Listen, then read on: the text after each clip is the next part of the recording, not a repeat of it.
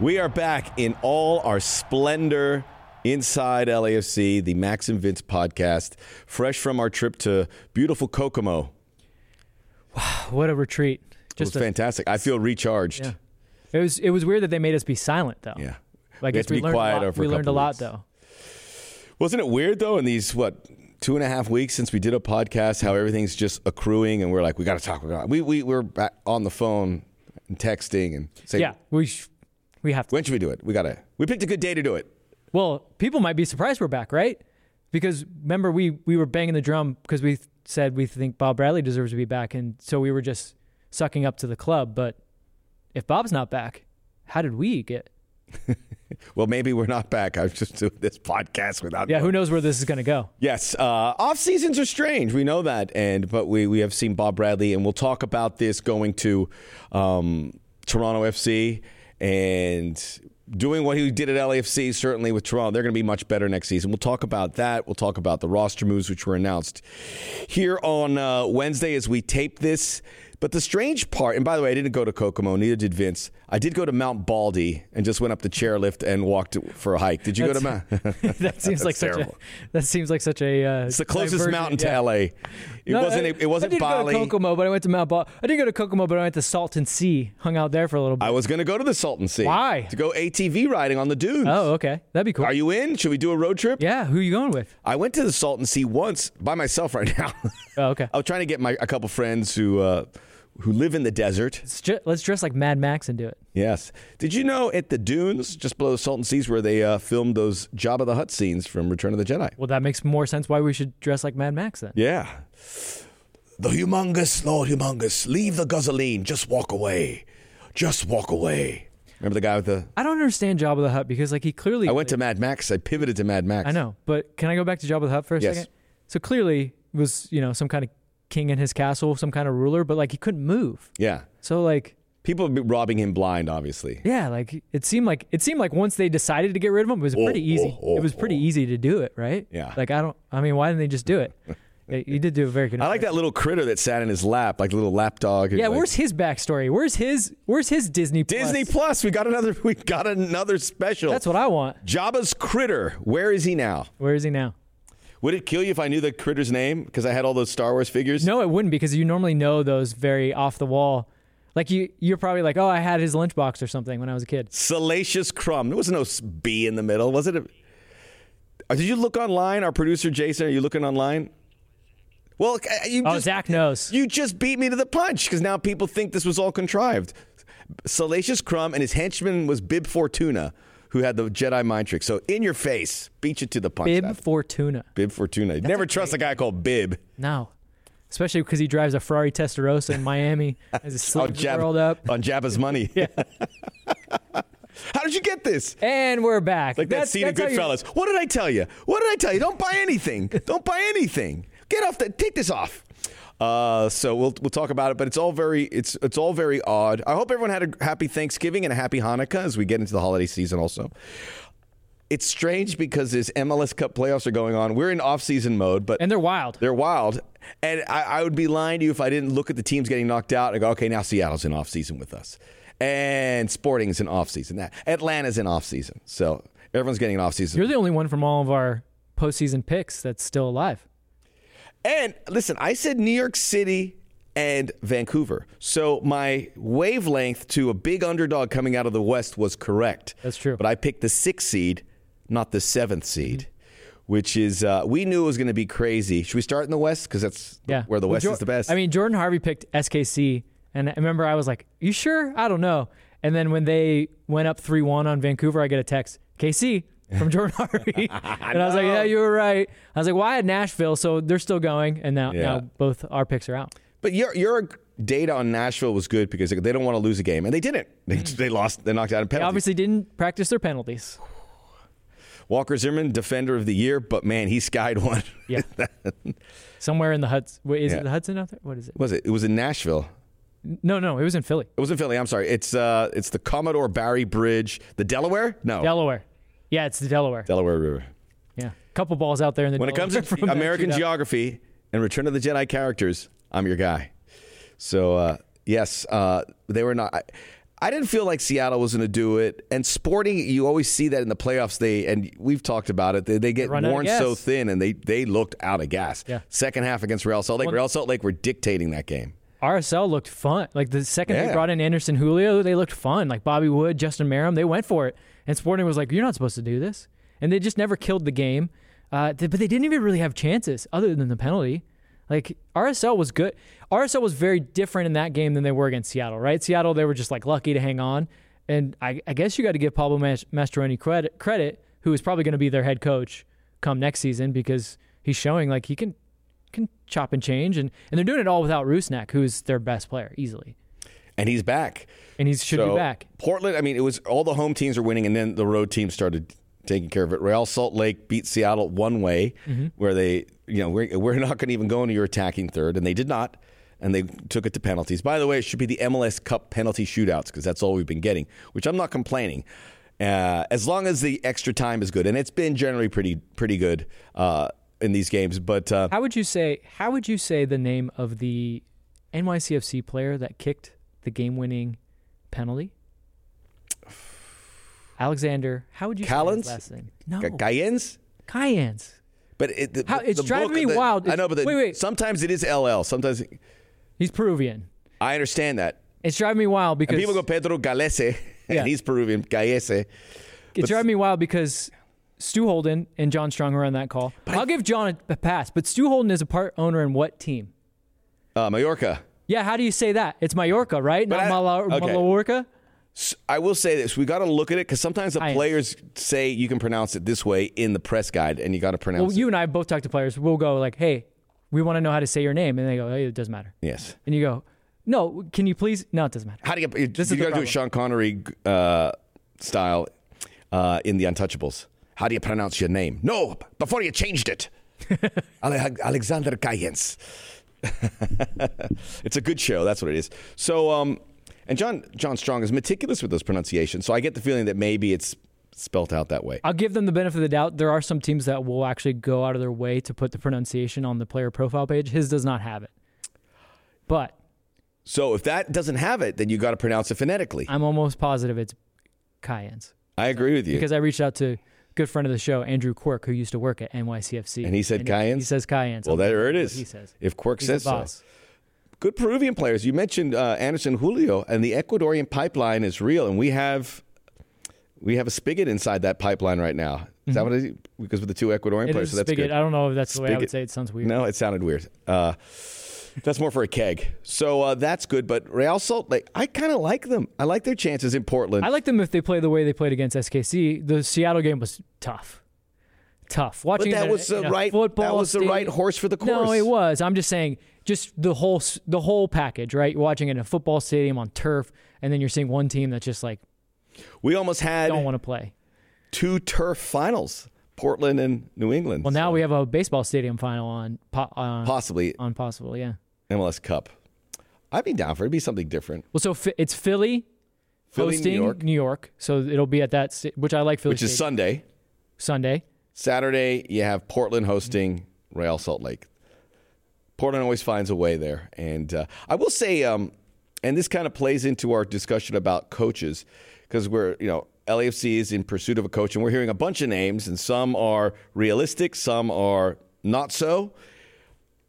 Look at the coaches that are performing well in these playoffs and get an idea of the kind of coach that you would need in Major League Soccer. So you have Jim Curtin, kind of went through the process under the Bob Bradley tree, got a head coaching job pretty early on, has taken the most of it. Yep. Pablo Mastroeni, same kind of situation, both with very good backgrounds as players in Major League Soccer, translating that into a coaching career. Gio Savarese, not American, Venezuelan, but played here. Played in Major League Soccer, went through all the processes in American soccer to get that job. Ronny Deila is the one outlier. Which is the exception that proves the rule. Right. So which is good. But you had Bruce Arena, who's obviously in them.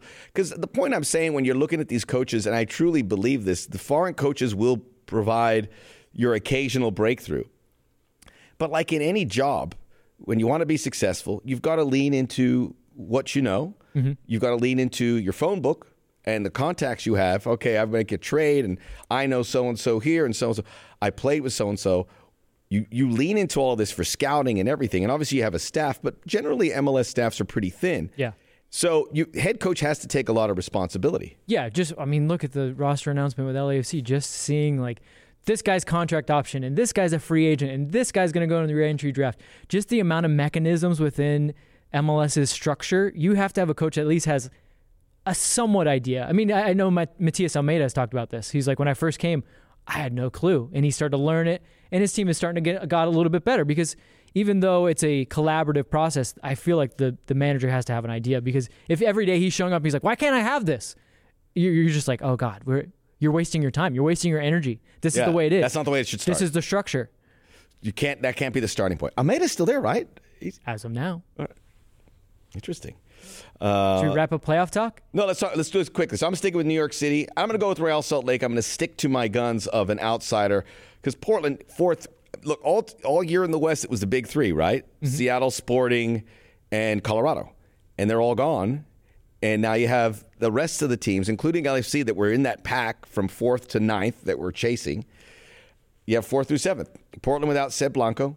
Portland without Asprilla, who's I think is a bigger loss in many ways.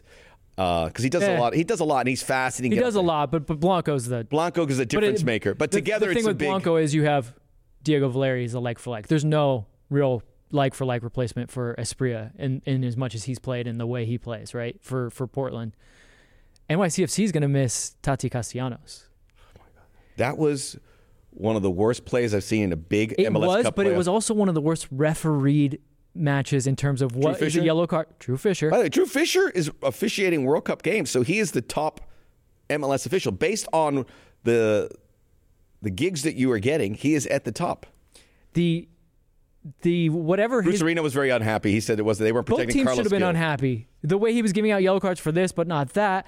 He waiting till the last moment. Then there was no consistency. This is all we've been asking for. It's like, we understand that this game, the American way of officiating is we don't want to be a part of the game, right? Well, too bad, because players are going to bring you into the game. Well said. I like that. We don't hear that enough. Yeah, players are going to bring you into the game whether you like it or not, especially because we have players that aren't American. They play all across the world, and they know the shithousery that you got to get into. Can he say that? I can say it. I can definitely say it, especially if you put housery at the end. I thought it was someone's name. We are the Houseries. Yeah. And you got to protect the stars, and this is a star-driven league. You should. I mean, I don't know how many more times I have to get on the podcast and say, like, we've got star players now and young star players. We've got great venues. We finally got great coaches. Still missing great referees. No one pulls for the refs and pro more than I do. I sit in their conference calls, and they're great guys, and they come out into these calls, and they'll take questions after a bad game or whatever. So I know it's progress growing there, and Howard Webb is in charge. And I love the fact that they are not like the school principal when it comes to VAR and certain things. Mm-hmm. But man, how many well officiated games did we see? It was always a story in these games. Was it Kevin Stott with? Yeah. Kevin Stott should be nowhere near a high level. But he shouldn't. I mean, he's had a long time with it. He was a lead official, and he's been in it a long time. And there should be a process of bringing in new refs, and you have to have your facilities now across the board. Yeah, I mean, I'm not saying he doesn't, but it's like football. Yeah, who else is there? It's a young person's game. Yeah. So I don't love it. So who's your pick? I'm going New York City, Real Salt Lake. New York City was my pick to win it all from the beginning. Yes, it was. I like Philly. The two tall center backs. If I could switch it, I would probably switch it to Philly because they have. I like Jim Kirchin. Was it Tim Kirchin or Jim Curtin? Jim Kirchin. You made him Armenian. Did I? Did I make him into the? I combined him with the MLB reporter, Jim Curtin. I like him. I like they have a system. They kind of do striker by committee, which isn't great. But Shabilko can score some goals, and Santos, who seems like he can't score to save his life, he'll figure it out. And then they should be at home if they win through. So was the layoff too big for New England? Probably. Yeah. Let's talk about. They looked rusty. So does Bruce Arena? They win the Supporter Shield, and what does he say? The Supporter Shield is the stupidest thing I've ever heard when you don't have a balanced schedule. Which, okay, look, we can venture there, but don't put down the award that you won, celebrate the trophy, and then we still celebrate that trophy even though we win MLS Cup. I cherish those that night. I cherish holding that trophy. I think the Supporter Shield should have. Look, you can tell me that you relish the MLS Cup more, but it's like 1A, 1B. It can't. It's not a. MLS Cup is so far up here, Supporter Shield so far down here. It's not right. And so Bruce does that, and then they lose, and he goes, well, in one-off games, you're not always going to get the best winner, and especially going to PKs. Like, you shot yourself in the foot. You're not. Well, that's why we should understand that these are, yes, they're different trophies for somewhat different reasons, but they're still hard to win. You're saying Supporter Shield should be raised in stature. It's 1A, 1B. Yes. We're nowhere near that right now. It's 1A, and it's 2. They're both incredibly difficult to win, but both take different skill sets. And more than ever, we see the crapshoot that is the MLS Cup playoffs. I love the playoffs. I want them to stay. Should we keep it a one-off? It's hard, but I don't know where you're going to put all these Final always games. a one-off for me. Final, maybe the first round a one-off. Maybe semis best of 3. Yeah. Maybe. Well, look, maybe protect those higher seeds. I wouldn't mind a first. They're going to expand the playoffs. It's going to be more than 7 teams. I wouldn't mind the first round being a one-off if it gets us to. Yeah, New England should not be sitting for 23 days. Yeah. Like the thing that you played for was probably the biggest detriment because we saw them come out and they just looked. Their DPs were just kind of like moving around. They just looked stagnant. Have I said this before? I mean, Australian rules football, Aussie rules. Okay. Yeah. 8 teams make the playoffs. Don't do that gesture again. It looked weird. Come on, mate. Oh.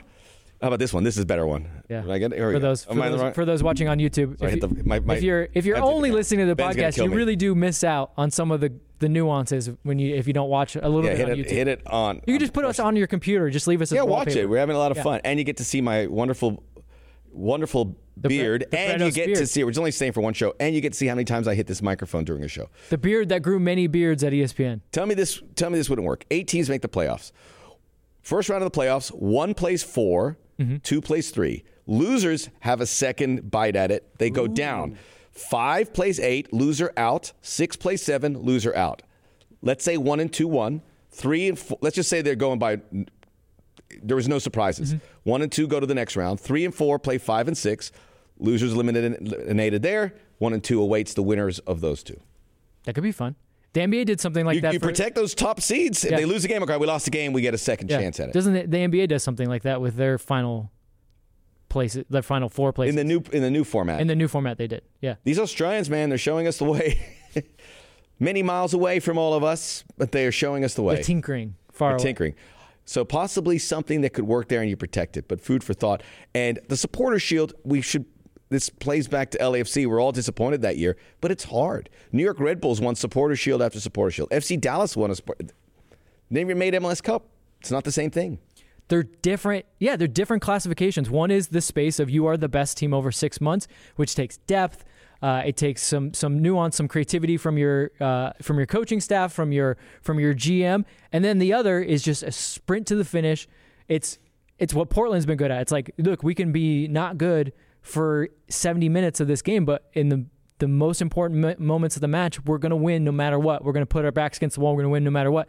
It's 2 different skill sets, and I'm not saying that who wins MLS Cup shouldn't celebrate and they shouldn't think themselves maybe as the champion of the league, but it just feels like 1A, 1B. I feel like Mexico has it a little bit better because when you win the playoffs in Mexico, they don't really put down who is the Apertura Clausura winner. They just say, okay, the playoff winner, and then somebody was through that season, that half a season, is also the champion.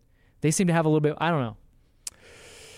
How about Supporter Shield winner plays the MLS Cup winner for the title? I would love that to start the season as like a charity shield. Community shield. Which they did there in the year the MLS is back, right? They did that. They didn't have like a trophy. They were the first game. Let's do it. Right? That's right. You're correct. They should do it. So we have our picks. I like Philly. I'll go New York City FC. But the top 2 teams in the East are out. The top 3 teams in the West are out. So there you have it. Yeah. Roster moves. Should we go to roster moves? Let's go to, do you want to keep talking about the MLS Cup everyone's just I think that was pretty thorough. Like, I don't care about the playoffs. I just want to hear about roster moves. We haven't been here for long. We have a lot to talk about. Yeah. So I'm going to read it here. So they have exercised the contract options on Danny Musovski, Carlos Vela, who had the option, Eduardo Tuesta, and Bryce Duke, and Sebastian Ibiaga. Declined options on Jamal Blackman. So that's obviously, in the goalkeeping situation, you're looking, is that an option? Probably not. Maybe he comes back in some way, shape, or form, but no. Danny Crisostomo, Alvaro Quesada, who's exclusively with the Las Vegas Lights. They'll be eligible for the MLS he was on the bench entry draft. Yeah. I think Jordan he did Harvey make his debut at one point. Jordan Harvey, Raheem Edwards eligible for free agency. We had Jordan here. We could talk about where he wants to go, but it sounds like he wanted to still play a little bit if he gets the right opportunity. He was very much conflicted on what he wanted to do. Pablo Cisniega out of contract, and the loan for Michi Galina will expire. He did get a couple appearances for the club. 25 players under contract, one goalkeeper, Thomas Romero, and then all those we mentioned. So we should start with Carlos Vela. Yeah. So this doesn't mean... Before we go to Carlos, because Carlos is going to be one everyone wants to talk about, I think the picking up the option of Sebastian Ibeagha is very smart. It was nice because I was honestly going into it. They probably don't. He's an Normally MLS. they don't, right? Get a little more expensive. No, they're not expensive, but in comparison to what else is out there, for a guy who's not really a lock-in starter, so that was nice. When we had Jordan here, he sung his praises. We didn't completely not preempted. We need just MLS campaigners on this team. Yeah, and I think they're learning that. They learned that kind of the hard way. I think they're learning that more. I feel like, as we've been saying, there's going to be a lot of changeover, but I think one of the things that might be different is a few more vets in there, a few more Jordan Harvey types, Steven Beitashour types that know, and Sebastian's a good start there. Jamal Blackman, I would have liked to have seen a little bit more. It was weird timing for the time he came and didn't do enough. He didn't do enough to warrant what his option probably was. And it was kind of throwing the baby out with the bathwater. We're starting new, so let's look at a goalkeeper fresh and new. But goalkeeper search continues. Thomas Romero's the only keeper now on there, and it doesn't mean he's a starter because obviously he was replaced by Jamal Blackman, but that's going to be on the to-do list for the offseason. We'll be here on Inside LAFC, the Max and Vince podcast, along the way to let you know what everything happens because it's going to start churning here now that the business of the club really officially begins with these roster moves. Mm-hmm. So there you have it.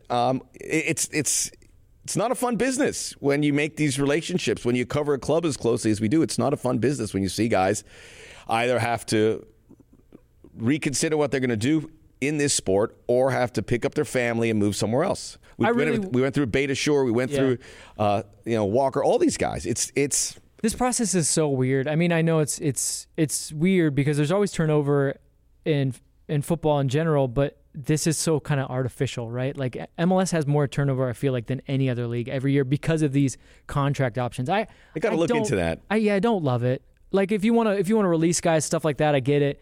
But this whole like option, not option, out of contract, this guy's a free agent, too many different tiers. Like we need to just simplify it a little bit more. It's exhausting. But yeah, because it is exhausting. And sometimes a little bit of money to keep a guy on there, and like we're going through this whole process where and it's not like a club wants to keep some of these guys. It's not like it's as exciting as like NBA free agency. I mean, I know everyone's really excited to see this roster come out, but then you see it and you go, okay, that made sense. That made sense.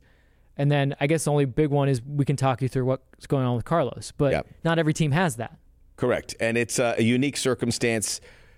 By the way, the players know what they're getting into. That's why I have so much respect for these pro athletes. They know that this is a possibility at the drop of a hat. You're going to get uprooted and on to the next thing. And a lot of times the next thing is better than the status quo. So Carlos Vela, nothing really etched in stone right now for 2022, but they do pick up his option. So what does this mean? What do we can tell folks about where this show was one of the first to say that he had that option because remember, for the longest time, everyone was like, he's a free agent after the season. He's a free agent after the season. And we were like, no, he's not. We did our homework. We talked to the right people and they said there's an option. And then lo and behold, in the last week or so, everyone reporting, oh, Carlos Vela, we've learned that there's a team option that they might That's right. They might That's have. How we roll. So Carlos what does it mean? So Carlos Vela's the team option, what you have to know is options are different, right? So Atuesta's team option is for the entire 2022 season. So for all intents and purposes, he could play with LAFC through that entire season. I still think that they're looking for things for him. It depends on what his will as a player is. Does he want to continue on to Europe? Does he want to go somewhere else? They'll look in January to try to find him something because within that year window, that's when you exclusively own his rights and you are the one that can negotiate that transfer. Carlos, his contract runs just through the summer. So it's a little bit of protection for the club because no other club can negotiate with Carlos without us knowing, right? We can give permission, but we have first right kind of a refusal in this way. So basically it's only a step. It's a step towards some kind of conclusion, which is a new contract with LAFC or he moves on somewhere else. And if he was going to move, it was going to be in the summer. Winter market, for someone No, like he that. could move in the winter market, right? So there is. He could, but summer is a much more open marketplace. I do, but I think he would prefer to move in the summer as a completely free agent if he's going to move, right? That too. I think really, okay, there's 3 options really. The first 2 are more likely. New contract or he moves.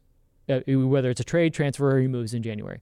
The third option is he could still play, and then, yes, he just ends up leaving in summer.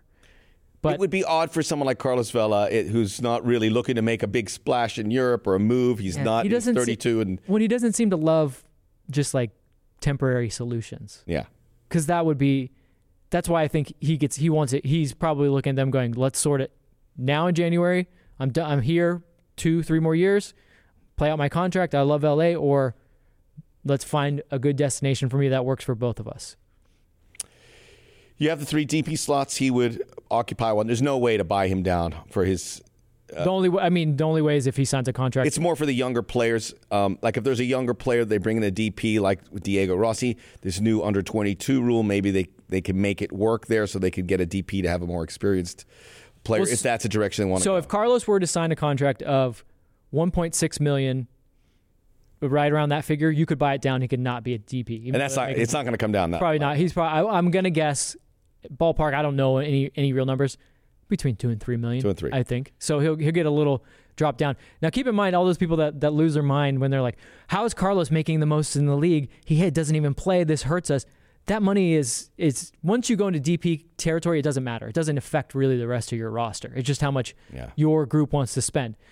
For the 22 under 22 initiative, a player can't make more than the maximum budget charge, which I think is around $600,000. But then the transfer fee can be.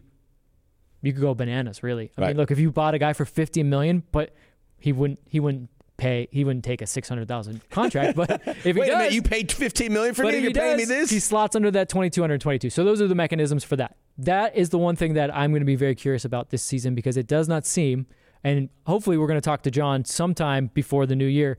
I would like to ask him about that. Are we currently taking advantage? Or is like Sifu or Cheeky? Are they under the 22 under 22 initiatives?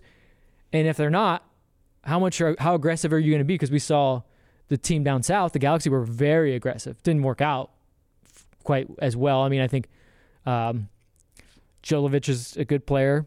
I don't know how they feel about Cabral, who's like a full DP. So, it's hit or miss. All right. It's hit or I like miss. him. So it'll be interesting. But yeah, Carlos, I would say, look, what was my prediction? I think Carlos and Brian are both back. I think Carlos stays longer. So. Brian would seem to be the guy summer marketplace. There would be at least a lot of interest. Right. The way, but the only place where it gets weird is the World Cup's in winter. Are they going to make the World Cup? I don't think they make the World Cup. They had a horrible window. If Uruguay does not make the World Cup, he's definitely gone in summer. I was looking at the South American teams and who would. So Ecuador is going to make it. We'll see if Cheeky and Sifu are part of that. They're going to make it. The goal differential. Ecuador's a +10. Uruguay's a -7, which is the worst almost of anyone other than Bolivia and Venezuela. So I don't know if they're having a weird transition between the old guard and getting Suarez and Cavani, who you want to keep in there and get these young players, which they have a boatload of. Right. And now Tavares is gone. Yeah. 15 years in charge. 15 years. So I don't know if that's going to do it, but we won't know until, probably March if that's going to be the case.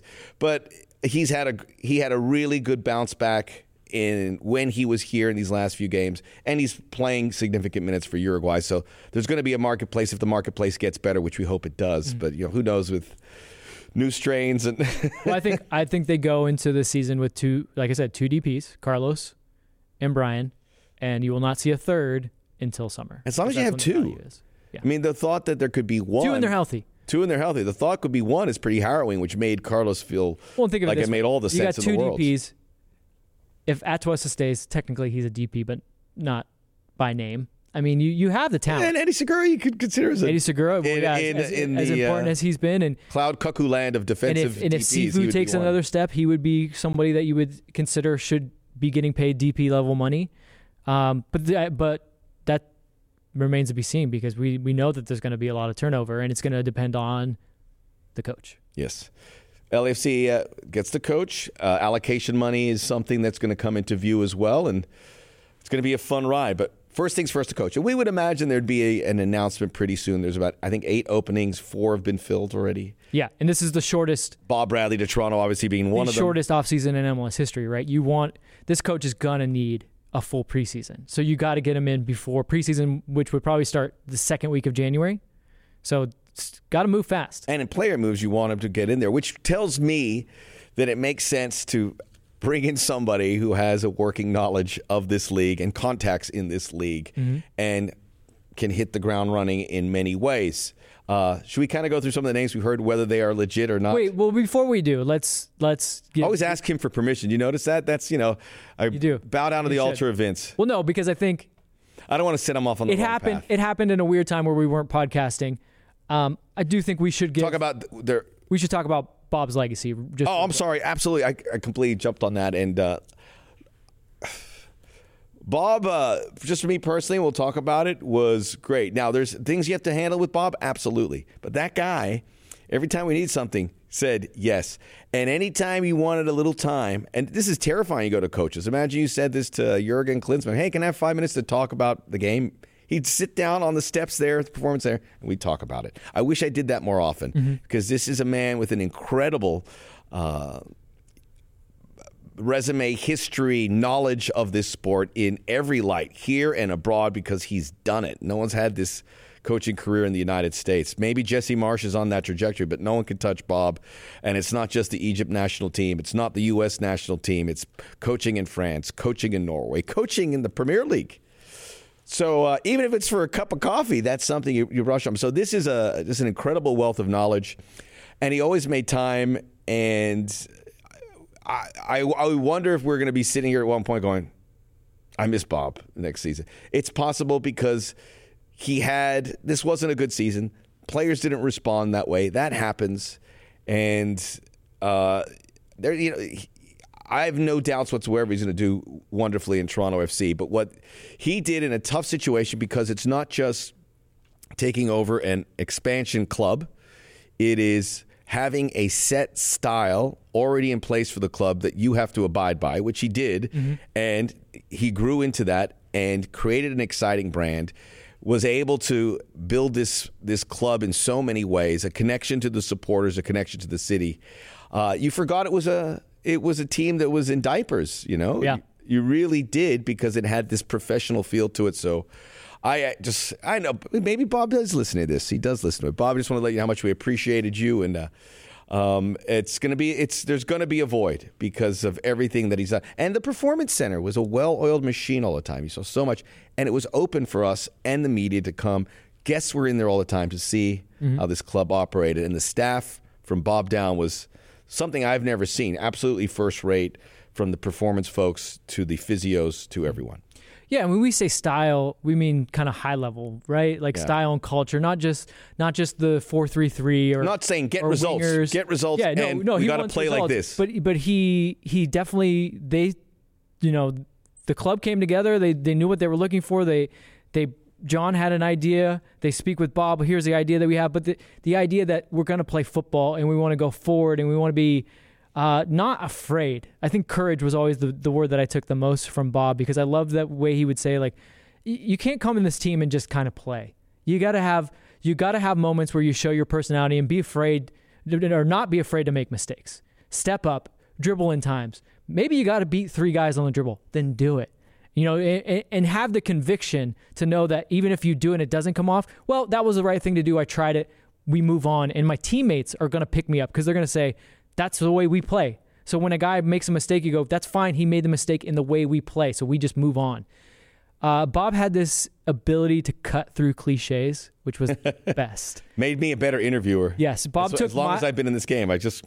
I mean, a lot of players have said this to us. They felt like they understood football, and then they thought that they realized that they had no idea, and Bob took their level up another. And for myself included, I feel like I kind of understood MLS, but his worldview and the way kind of teams work in the world and the way he was able to cut through the BS and the cliches, like, oh, we deserve better. He's like, no, this is what happened. In this moment, this happens here and this happens here. And I know that rubs some people the wrong way, because they want kind of a more like, hey, we'll do better. Hey, we're here for you, heart of the city. And I get that. And Bob got that too. But some days, man, he's just like, this is just what it is. And honestly, we don't have yet the infrastructure from our media in place. I know people want all these coaches to be challenged. Like, they want you and I to show up in a post-game press conference and be like, why'd you suck today? That's never going to happen. It's not possible. It's just not. Like, maybe, but we're not close to it. Well, no, it's never going to happen in that way. Like, they want it in this way. And Bob made it tough because he would literally in the first 2 minutes kind of tell you, like, this is how the game went. And I would always His tell opening people, thoughts. well, I always tell people, listen to those opening thoughts, and you can ask him a question to clarify, but really you don't need much more, because if you then bring up a question, he'll say, I just told you that. And that's the worst thing to hear from a coach. I literally just said that. And you're like, yeah, okay, I should have been listening. So he made you listen. He gave you tools to think about the game. Didn't always have the right answers. But he definitely had answers. You think he did that opening thought to say, okay, I'm not going to get any questions because I laid it all out there. Go, I'm still going to get questions, even though they're repetitive. I think he was trying to give people some things to think about and some questions, because invariably Bob would say, okay, in this moment, this happened. There's a turnover there. Can you do better in that moment? Can you be sharper in this moment? And a lot of people, to them, that seems high level, but really he's giving you the detail that you can write about, especially if you're a writer like myself, or if you're a pundit. And then the people would turn around and go, well, what do you need to do, like, team spirit wise? And Bob's like, ugh.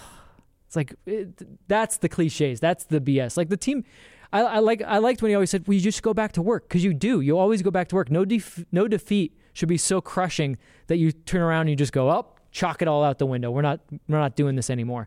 And maybe that rubs some people the wrong way. They wanted the full changeover. They wanted Bob to be completely different, but that was never the brief, right?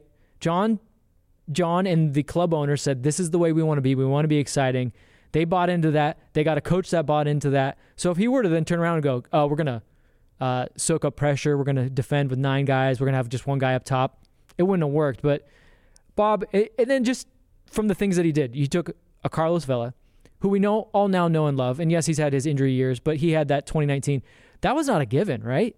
I remember when LAFC signed Carlos Vela, I was like, that's a really good signing for the city, for what they want this club to be, but question marks. Carlos Vela only had a couple years where he seemed really turned on. So Bob was able to take a star that, in many respects, from many people's perspectives, supposedly didn't care about things. And he turned him on to football. And he got Carlos to buy in, to play with teammates, to play with guys that were they were of lesser talent than him. But he got him to buy into the team aspect.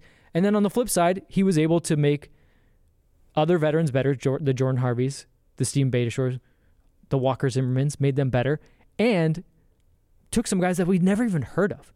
Mark Anthony Kaye, Latif Blessing, to a regard, Atuesta. Like, he did all the things. He did all the things you want a coach to do, right? He could coach stars, he could coach veterans and make them see slightly different and buy into a concept, and he made players better. So now when we go and talk about other coaches, in a lot of ways, I will judge the coaches on what they do kind of on that, because I feel like he ticked every box. Because there is a lot of coaches that they don't coach players per se. They're raw guys, and it works for them, but they don't. And he gave these guys an opportunity to really take as a coaching staff, from Mike Sorber and Kenny Arena and Ante Razov, where they really were delegated a ton of responsibility. You see that in the trainings, you see that in the games, where they have direct communication to certain players. Zach Abdel, where they are on the hook for that. Mm-hmm. He's going to be the overseeing umbrella, but he has complete faith in them. And to your point, every single one of those players, bar a couple, improved, and whether they're here at LAFC or somewhere else, are taking those next steps. And I think Mark Anthony Kaye is a tremendous example. A guy who was in USL, identified and crafted. And Mark Anthony gets the majority of the credit because of what he's been able to do personally. But that was a story that may not have happened without that energy of Bob Bradley behind it. And with the guys from South America, which you have a huge cultural gap, they by and large have had those moments, and they're still very, very young. They're still growing into that, but I know that time with Bob will benefit them. You and I know plenty of coaches that would have been offered somebody like, let's just say, a USL player, and said no, because I'm a professional coach. I need professional players. I need players on my level. I don't have time to hold guys' hands. And I'm not saying Bob held Mark's hand, because to your point, yes, Mark deserves a lot of credit because they do throw the whole book at him. they don't hold their hand. They're basically like, sink or swim, kid. But they do sit with them. I mean, I remember sitting with Mark and talking with him about making half turns, something as minute as taking the ball in the half turn. And he said something to me one day. He's like, yeah, you want to do it in 2 touches. I go, 2? Don't you, it's like 1, inside, the back foot, the front foot, go forward. He goes, no, I mean, if you can do it in 2 touches instead back of 3, foot, go. Yeah, you can go and you can save yourself that much more time. And I asked Bob one time. Game of inches. Well, then I went to Bob one time. I go, can you tell me more about that? He goes, don't get into that. Like, you're getting into the weeds here, and you're getting really inside baseball. He's like, but yeah, I love that expression. Those are the things that we teach. He's like, and that's what we do. That's how we make players better. If we can make them just that little bit better. And I just thought that was great, because I don't think a lot of coaches. I've been around coaches. I've been around the Bruce Arenas. I've been around guys, and not taking anything away from Bruce, but at least to us, he did not make a forward, persona of being someone that was talking to players in that level of detail. And Bob, the old dog new tricks philosophy never applied to him. It's about where is the game headed? Mm-hmm. How do we adapt? How do we get these things working where I can make a team look like we see in Liverpool or Manchester City, which is very attractive to watch. He embraced that. He didn't fight it, and he changed his makeup and his coaching staff. That's really unheard of, because you always see these coaches. This is how I've been doing it for 20 years. Washington Tavares, perfect example. Mm-hmm. This is how we're going to do it. 4-4-2. And it works forever. But sometimes it doesn't. With the left winger that gets in on the attack, a Nico Ladero or a Brian Rodriguez, like Tavares did it that way forever, and it worked. Yeah, but that's why it's so hard to move on. The sport is changing quickly, and I think those who roll with it will benefit it. So we wish Bob all the best over in Canada and Toronto. I think he's going to love it there. It's a city much like LA, minus the good weather. That you have. They have great, he said in his press conference they have a great stadium. They're downtown. They have good great community, a cultural melting pot, and great food, which everyone's going to enjoy. Good Italian food there. Good Italian food, Portuguese food. Got to dabble on some Portuguese food. So we talked about the style of play. We can touch that on a little bit more, but that's going to play a role here. Well, I think it stays no matter what. Stays no matter what. There's no consideration. I mean, so John Thornton's out there, and they're talking to these guys who go, okay, they're probably identifying guys that cater to that. And guys who don't, even though they're bigger names in so many ways, probably will not get that consideration. Maybe a meeting, maybe a conversation, but they're going to stay true to that, because without that, this all kind of comes apart, to not have a team with that vision. If a coach comes in and their first high-level thing is, this is how we work against the ball and this, you're probably not going to make it. You got to be a coach that comes in and goes, we play forward, we play fast. Maybe we do it in a more direct way. Maybe we do it more via the wings, which would be different from Bob, who wanted to play more centrally. But it's going to be about getting the ball forward, scoring goals, and being courageous. So whatever coach that comes in will have to have their system be within that, because it's not just about Bob, and it's not even really just about John. Everything's always been a collaborative effort between the style. Look, at the end of the day, like you said, Bob's at the top. He's got his assistant coaches. They funnel stuff up. What he says goes. That's why it's his head on the block. Then with John, players, it's always been a collaborative effort. Like, it's not like I've always known this. Like, they look at players. They get input from the coaching staff. They get input from their scouts. They get input from the data people, and they all bring it together. And then, yes, ultimately John makes that decision. But it's never like John's like, I'm going it completely alone, and they don't know this. That was one of the things that was interesting about Bob, because you do get coaches that just say, like, just get me my guy, and they don't care about. But Bob would actually be a part of the scouting process, saying, oh, this guy does this well, this guy does this well. So it's always been collaborative, and I think it's going to remain that way. And I think that's something that's great. I mean, what coach would not more that to go, here are the players you have. Yeah, and they don't talk about it a ton, so I can't fault people. As a coach, is that what you want? Yeah, for not knowing that. But a lot of people now are kind of like, okay, well, now Bob's out, so now we know this is going to go, and now this is all on John. No, it's always kind of been a really collaborative. That's going to stay. And I think you have to look closely at the coaching candidates that are out there. And we always are on the impression it's going to be a wide net for this club. And why shouldn't we? They're going to talk. They're going to have conversations. But getting back to what we said earlier, short off season. Obviously, you want this to be a coach for at least another, as long as Bob Bradley, 4 or 5 years, you kind of go into that. It's going to have to be it would benefit you in many ways to have someone who knows this league, who can come in here and go, all right, I already have this mapped out. maybe someone who's already been thinking about that LAFC job prior to the beginning of this season. Who knows? But someone that has kept tabs on this is going to knows the inner workings of the system. Like you said, not going to go, wait a minute, we can't do this? We can't. No, right. You've got to know all of that. We go back to the coaches that have done well. I think that there's benefits in this league. Maybe not every league, not the Premier League, which is going heavily German, Italian. But this league, because of its unique set of circumstances, you look at guys, you have to have a base. You got to have like a PhD in MLS. Yeah. So we look at that and some names, well, let's name off the four. And there's a four. I mean, some people go, well, maybe we should look at Ralph Rangnick. By the way, no, it's not. By the way, we're going to name four that like have been actually put into print and rumored because there's probably, yes. Like you said, and it's other people are talking about it. So I'm going to guarantee that they've talked to more people than Antonio Mohamed is the first one that came. El Turco, with a phenomenal history. Argentine player, came to Mexico and parlayed that to an excellent coaching career. One with Tijuana, one with Club America, one with Rayados Monterrey. An interesting coach because he wins everywhere he goes, but goes a lot of places a lot of times. He doesn't spend a lot of time there, which seems to be the way of Mexico. I can't really fault him for it per se because it seems like in Liga MX, it's like, move this guy, now this guy's available, him over here, them over there. You have to adapt to that. And I don't think we've seen some of the managers that have come from Mexico adapt in the same way to MLS. They're different leagues. Yeah. You'd like to think there's a lot more similarities, but we're not there yet. Yeah. So the business of Mexico and how that works, certainly different from Major League Soccer. So I don't think you can lean into that and say, okay, that will help the transition. Yeah. Because otherwise than that, El Turco does not have MLS 101 under his belt. He'll know the player pool, but he doesn't know the mechanisms, right? Yes. And if you put him on like a spectrum of coaches where there's the ultra detailed tactical coach, and then there's more of the man manager kind of the spirit, the character, the culture coach, he's more, to me at least, and this is why I reached out to people on Twitter, I was like, tell me more of his tactics, because everything I've seen, he's more about the enthusiasm, the passion, the hard practices. Yeah, hard practices. We punch guys in the face, which makes sense. It's a very Argentinian, almost Bielsa-esque way, although Bielsa is very detail-oriented. But that machismo, he seems very much to be a part of that, more so. Some people have reached out to me and told me he has found ways tactically to change his teams. They can be reactive, which the Monterrey teams were very kind of reactive and then would hit you on the counter. When he was at Club America, they were kind of on him for not being as proactive. But he can be at times.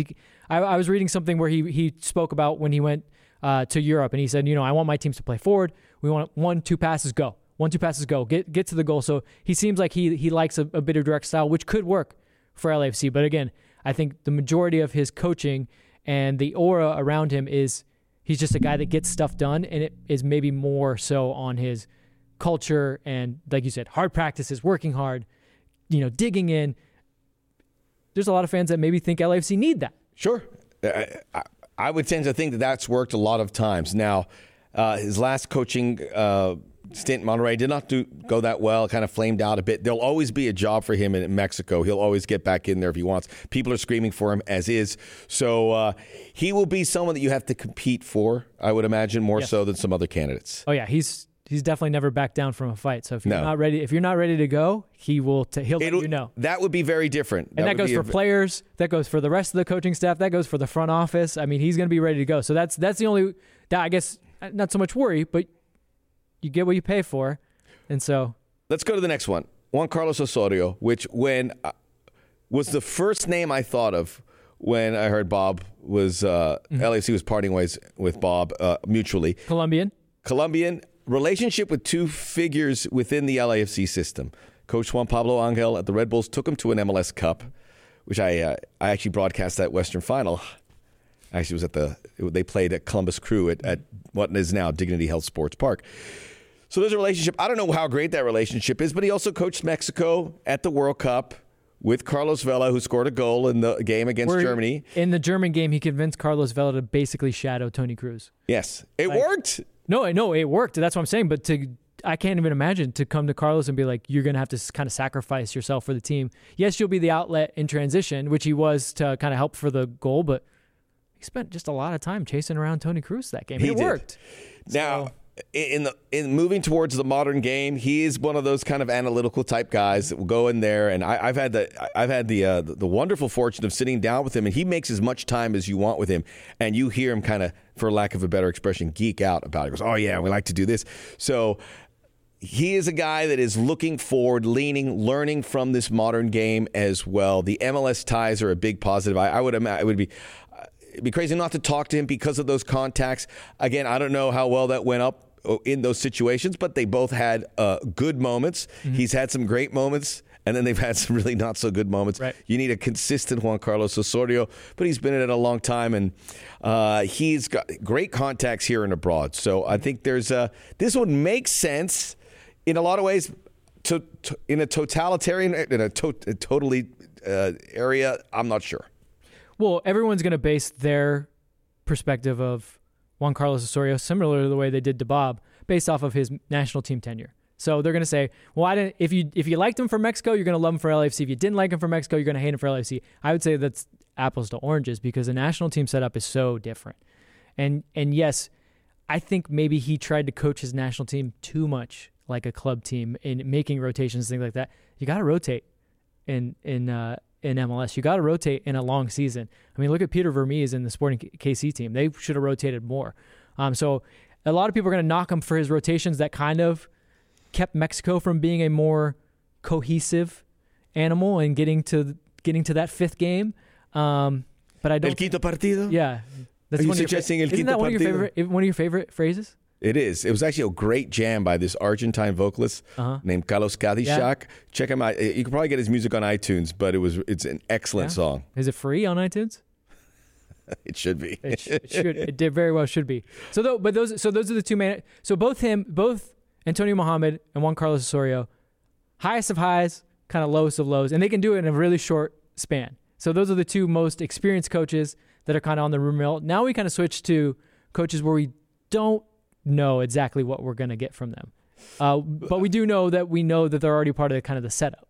Steve Cherundolo. Who we know nothing about the coaching staff. I don't pry. I don't ask questions. I'm not here to break stories. You're not here to break stories. I don't want to. And we have been on the phone trying to get our interview set up with John Thornton, and he's been so busy. So we haven't even had a chance to even delve into They're knee deep in a coaching search. So far be it from us to sit there. We'll find out when you do, maybe a little bit before. But we were going to find out. But to me, this is the one that makes the most sense. Not 100% timing-wise. Mm-hmm. This was a guy they came in to groom, maybe need another year. He did with the Las Vegas Lights, which was never a tenable situation with regards to success because you're having such a nomadic way. Explain that, because now everyone's judging Steve Cherundolo solely on his Vegas Lights tenure, but I don't think everyone got to see the full picture and exactly what happened with him in Vegas Lights. And we can both share. Well, it's a transitory gig. I mean, you have a team, you have to field games for them. And every week we would get it. You would get it on social media. Go, these are the guys that LAFC are loaning out to the Las Vegas Lights. And not loaning as in, hey, Steve, you can have these guys, do with them what you will. It was loaning with the expectation that they would play. Travel, practice in LA, go there. Yep. And kind of put together a side with those guys that are currently on the Las Vegas Lights team. Basically, he's training with a group. Then there's the first team group, and sometimes there's some interchange, but most times he has his small group that he's working with that usually would train after the LAFC group. And then to your point, between 4 and 7 guys every week would be given to him, told basically to be slotted into the lineup. So he's never getting a cohesive group. So that's why it's hard to judge him. I do agree with you. I would have liked him to have another year of being the guy, making the decisions, thinking of what his coaching process is. But, I mean... Well, we talked about professional teams are diving into... Jim Curtin and Pablo Mastroeni, who all went through that process. To a lesser degree, he's done that. But a guy who has an incredible wealth of knowledge from what he did in his playing career, got his coaching licenses in Germany. Germany is the lion's den for coaching right now because there's vision and there's nuance and moving towards this modernized game and the high press, all that stuff is there for the Germans. So he's done that. He's seen it. He has contacts with regards to that in Germany, here in MLS. Hall of Fame player now we can say there as well. This all matters. Good dude. did get something out of these Las Vegas Lights players that LAFC leaned into. Mamadou Fall certainly at the top of that list. So a familiar face as well, which, regardless of how you feel about blowing things up, that always helps the transition for players and a club across the board. Well, what about a guy like Danny Musovski? Musovski, and that should have been even the first one you should have mentioned. The guy who got that, they leaned in. Being there every week, right? And somehow Steve got his Bryce head right. Duke got as well. Yeah, Bryce and Duke a lot of moved him couple along. positions. I think what you get with Steve is you get a guy that, when he was in Germany getting his coaching license, he also spent a lot of time with the youth setups and the academy setups. So he understands the mechanisms to make players better, younger players better. And I think, especially if he's going to dive into that, and that's going to be kind of part of his coaching strategy, he ticks that box, which I think is, again, I think it's so important. There's players want to be coached, man. I know that there's somebody, they talk about it like, let them do what they want. Like you got Pochettino there with PSG, right? And he's saying like, these guys don't want to be coached. Well, that's Neymar, Mbappe, Di Maria. Those are guys that are like, you can't tell them anything. Messi, you can't tell them anything anyways. The guys here in MLS, they want to be coached.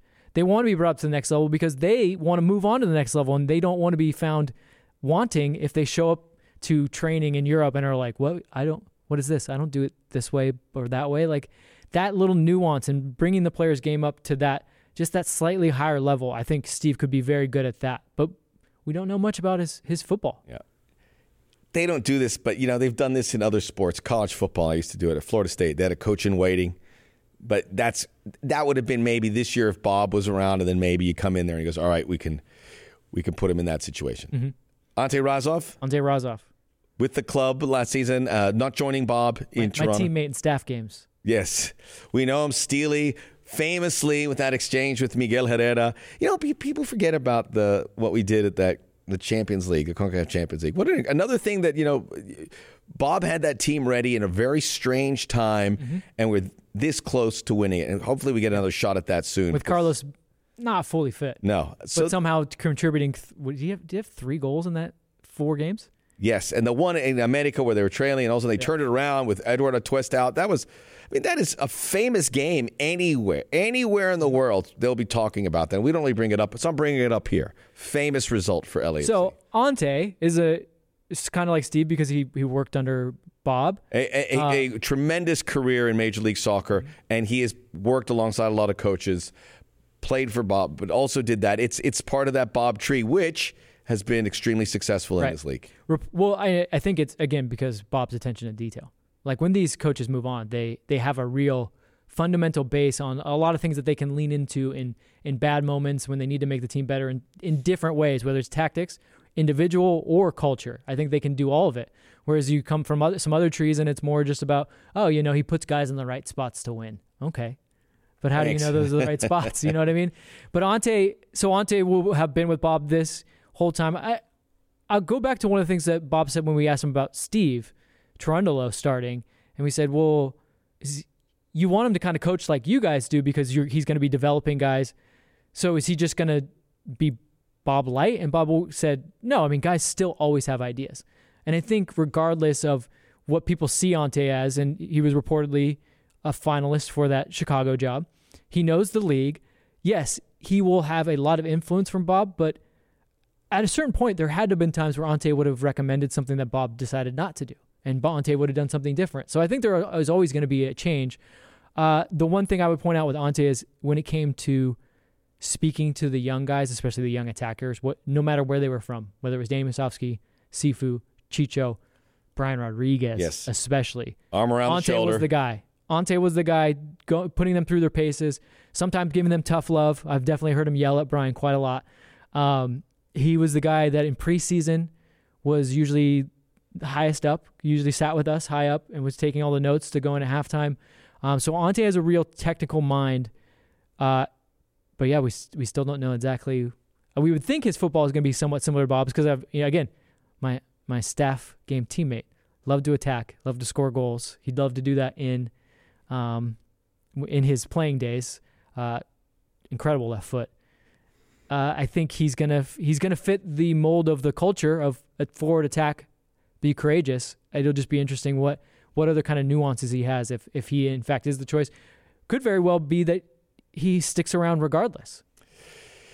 Don't be surprised at that. Some guys that were on a staff remain there because they do a good job. changes happen in sports for a lot of reasons, and sometimes you just want to get some new ideas, and that's fine. But there's some guys that do work within here that you've already invested so much in that why make this seismic shift? So in Major League Soccer, they do that maybe a little bit more than other sports. I like it, and I think that's something we should continue to do because you've built that equity in that. Now, there could be somebody we didn't mention on that list. They're very well. We don't know. Somebody, yeah. It could be high in stature, or maybe someone you may not have heard much about.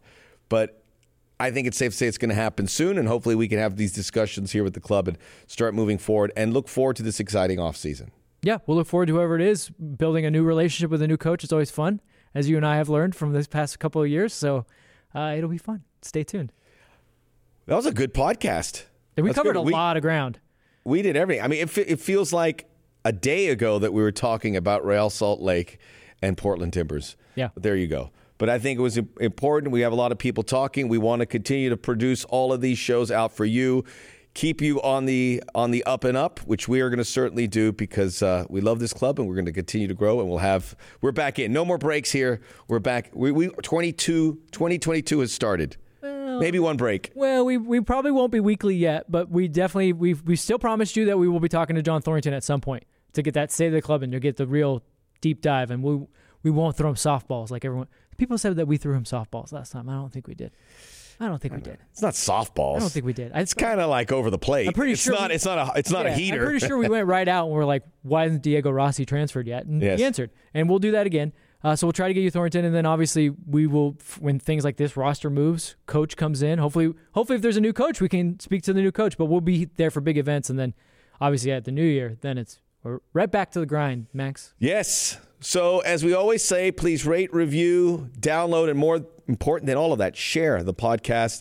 A lot of folks listen to our year end. I think it was one of our best performing pods. A lot of folks listening to year end on the podcast. A lot of people watching it on YouTube. And if you watch on YouTube, follow LAFC and follow 110 Leave Football on YouTube and leave comments, and maybe Max and I will hop in. I will get you. I'm going to check and I'll respond. Max to. I enjoy spends a lot of time commenting on his own personal things, so I guarantee you he'll jump in for this one. I do. Soccer OG. Check out the Soccer Subscribe OG. Soccer OG podcast, and check out the Soccer OG on YouTube. Kai Kamara. Max Bretos. Yeah. Lovely guy. You have Kai Kamara. Take a listen to that. And I'll be heading out to Pappy and Harriet's for a show. Reverend Horton Heat, Christmas time. Get your Christmas parties in.